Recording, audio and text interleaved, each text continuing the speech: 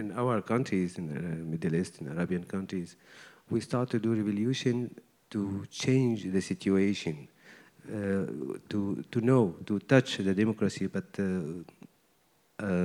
I think we cannot succeed now because our people is not ready to start this step.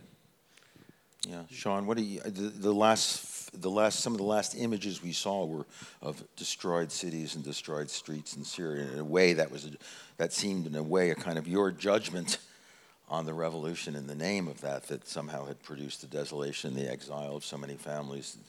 Do you have how do you respond to the question of the images you showed us at the end? Is that your view of the revolution in a sense as a filmmaker? I don't know. I mean, having spent so long with these guys that believe that it's a long road to change and that have sacrificed so much to try to remove Bashar al-Assad and his tyranny, that there's a part of me that, there was a part of me before the revolution that was saying, forget it, it's not going to happen. But having seen what they've sort of gone through and tried to do and what they've sacrificed, a lot of the people still believe in the long road as the answer, really, rather than looking back and saying, well, look, it wasn't perfect, it was a dictatorship. As long as you didn't criticize him, you had these limited amounts of freedoms. I mean, we filmed many, many discussions before, when it was all happening, when they were watching Al Jazeera, when they were thinking about going to the streets, and many people were saying, listen, you want to go, you want to sacrifice it, you could be less free than you are now if you take this gamble. It was always going to be a gamble. I don't know is the answer, really. But I also, having been in a prison and seen the torture and daily, the difference between, I don't think if you've ever lived in a dictatorship and the fear of this, or not even that, you're lucky if it's a knock on the door. If the door being hammered down and one of your family being kidnapped randomly, and then it took 6 months for him to find Ragda. He was going around the country, going to different security prisons, saying, where the fuck is she?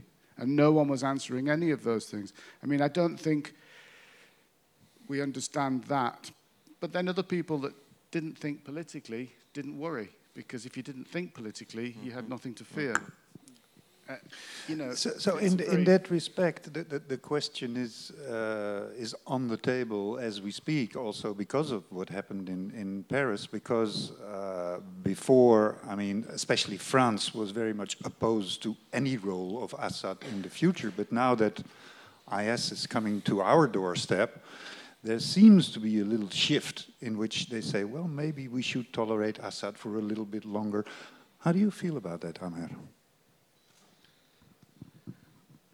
I said that before 3 years ago. The Middle East problem have to come to Europe. Yes. And that's what I feel, because there is too much refugees, too much killed inside in Syria. And nobody take care, nobody want to do anything. We ask too much, help us, try to find a way to stop this dictator, to stop him, he kill us every day. Nobody take care. Now the problem start to be in Europe, like too much refugees in the border, millions now. And the Islamic jihadists, they start to do the problem in Europe. It's not the first time in Paris, it's 3 times now. But it's bigger, bigger, bigger, bigger. Then they grow because nobody move. They must move, they must do something. And actually we feel shame because we cannot do anything. What we can do? They have a different mind. The question was, what do you think about Holland now saying we need to talk, we need to negotiate with Assad, we need to have him as a partner? I know. That was the question. The French government, they start to do visiting with the 3 parliamentists from France. They went to Damascus 1 year ago, and now they start again. They want to do some kind of connection with Bashar al-Assad to make him stay.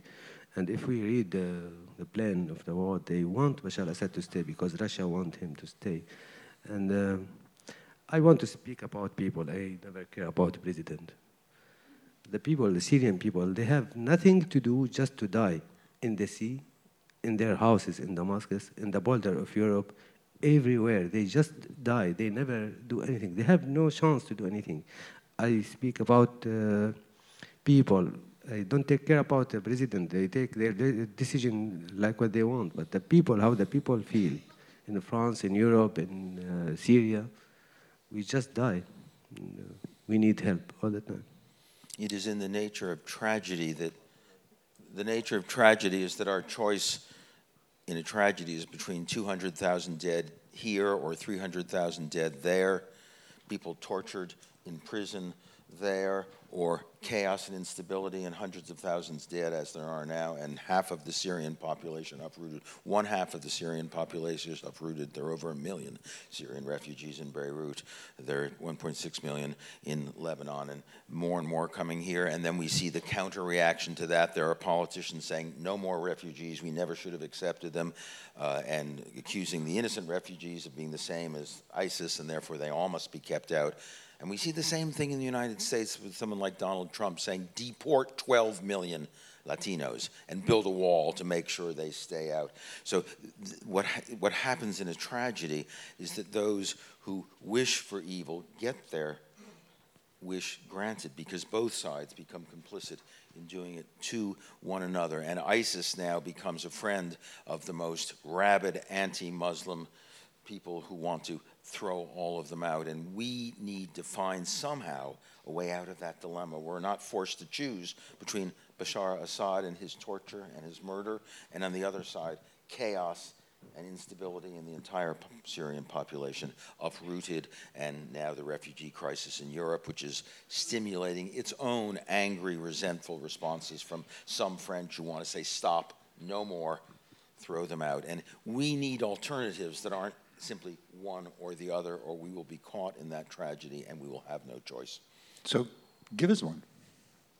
Well, we kind of know, but it's so hard because the choice, of course, is education, multiculturalism, tolerance, openness, easy words, and what you in the film and your family have represented, but so hard to achieve in the setting of people on either side who are bent on war, who are bent on hatred, and who make it so easy. The politics of hate is easy. The politics of fear is easy. The politics of care, of love, of honor, of respect, and tolerance is very hard. And it's very easy by setting off a suicide vest in a theater to make everybody angry. It's very easy on the way to throwing out a dictator like Assad to create a chaos in which everyone suffers. And we do that easily. We know how to kill so easily. It's so hard to live with one another. And yet, living with one another is what we have to figure out. I haven't got the answer, but I think that's what, it's not my problem. It's not Amir's problem. It's not Sean's problem. It's all of our problem. That's why the film is so important to me, because it says this is something we solve, because if we don't solve it, Donald Trump and ISIS will solve it for us. Bashar Assad and Gaddafi will solve it for us, and we won't like their solutions. So if it's... yeah, sure. So if it's all our problem, are there any solutions in the audience or questions they're allowed to? Over here, ma'am. Please wait for the mic. There's a microphone coming.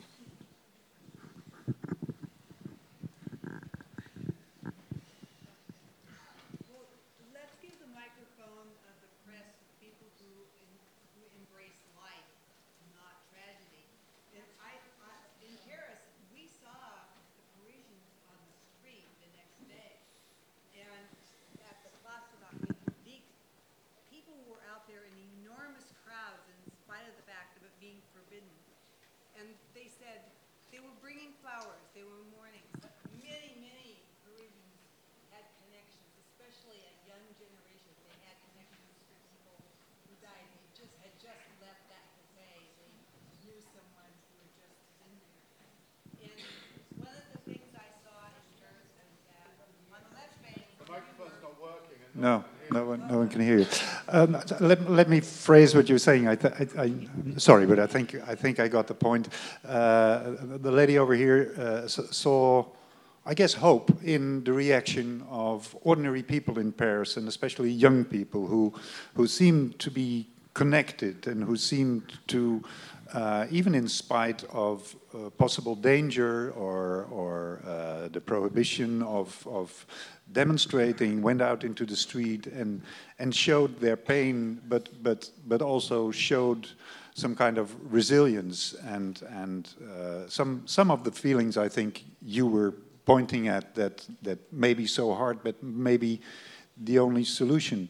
Is that what you saw in Paris? I think, and thank you for that. And of course, you're right that so many Parisians, in the face of what could have brought anger and rage and resentment, instead showed love and empathy and community with one another. But it has to be the government too, because Sarkozy has already said if he's elected, he will put 4,000 to 5,000 immigrants in prison where they will be safe. The Parisians will be safe from them. There are people saying no more refugees.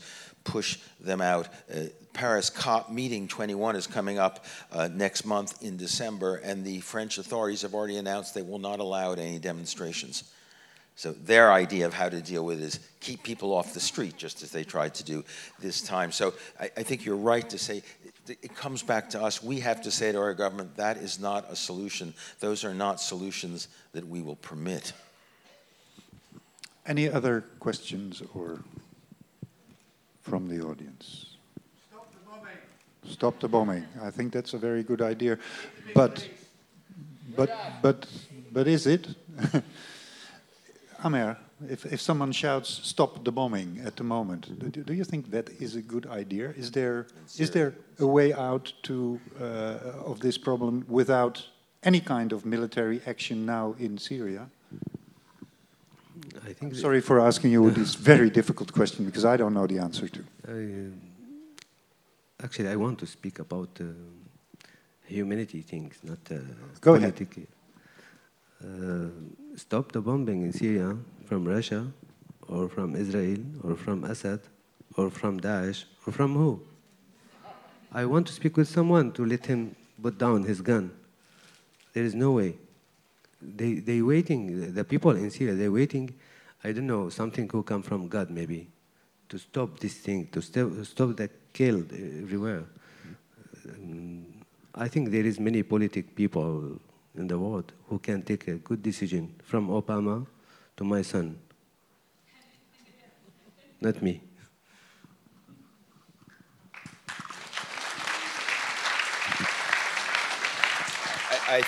By the way, I think part of this cry, "Stop the bombing," is that whoever does it, it won't bring a solution.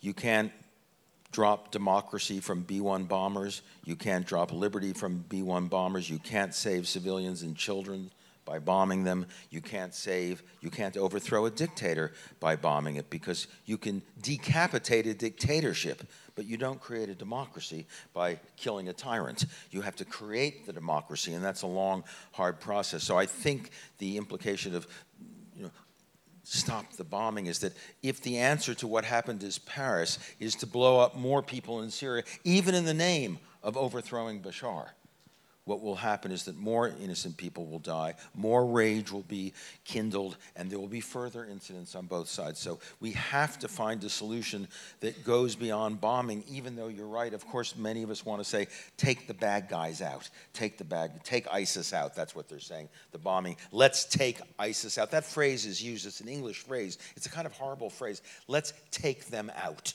which means take them out of the world, take them out of life. But of course, they're not the ones who get taken out. When you try to take someone out, you end up taking families like this out. You end up taking civilians out.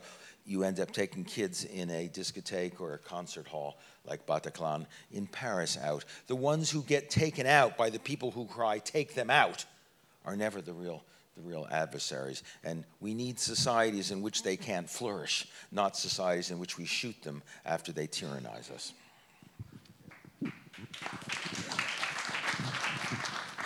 Amer, another difficult question. Since Ragda is the one who is closest to the revolution now, what do you think, and maybe you are in contact with her and asked her recently, what do you think she thinks should happen at the moment? She tried to do something. She tried to make a difference in Syrian revolution or Syrian opposition now. Because you know the big color is Islamic in the Syrian revolution, but actually there is people inside the revolution, inside the opposition, who believe with democracy, who believe with humanity, who can continue more if they have some supporting, but they have nothing to do. She is one of them, and she tried to do something, and I hope she can succeed. I think we tend to forget that when we think about Syria, that there's still a lot of people who are trying to establish some kind of democracy there. Sean, do you have any comments on what's been said? No, but there was so a far? question over there by that lady. Oh, okay. Waving. I'm sorry. I just- Yeah. Yeah. Go ahead. Hi, my name is Gloria. It was a beautiful documentary. Thank you so much. I want to thank Amer for opening up his life in such an intimate way, and thank you, Sean, for facilitating that. And it's a bit of a pity, I think, that it becomes a very political discussion, and all of a sudden, all the answers need to be, all the questions need to be answered, because this is such a personal story of a family who's going through this, and there are no straight answers. But I just want to say thank you for giving faces to news articles and just numbers, because that's what this documentary does, and really thank you for that. Thank you, Amer.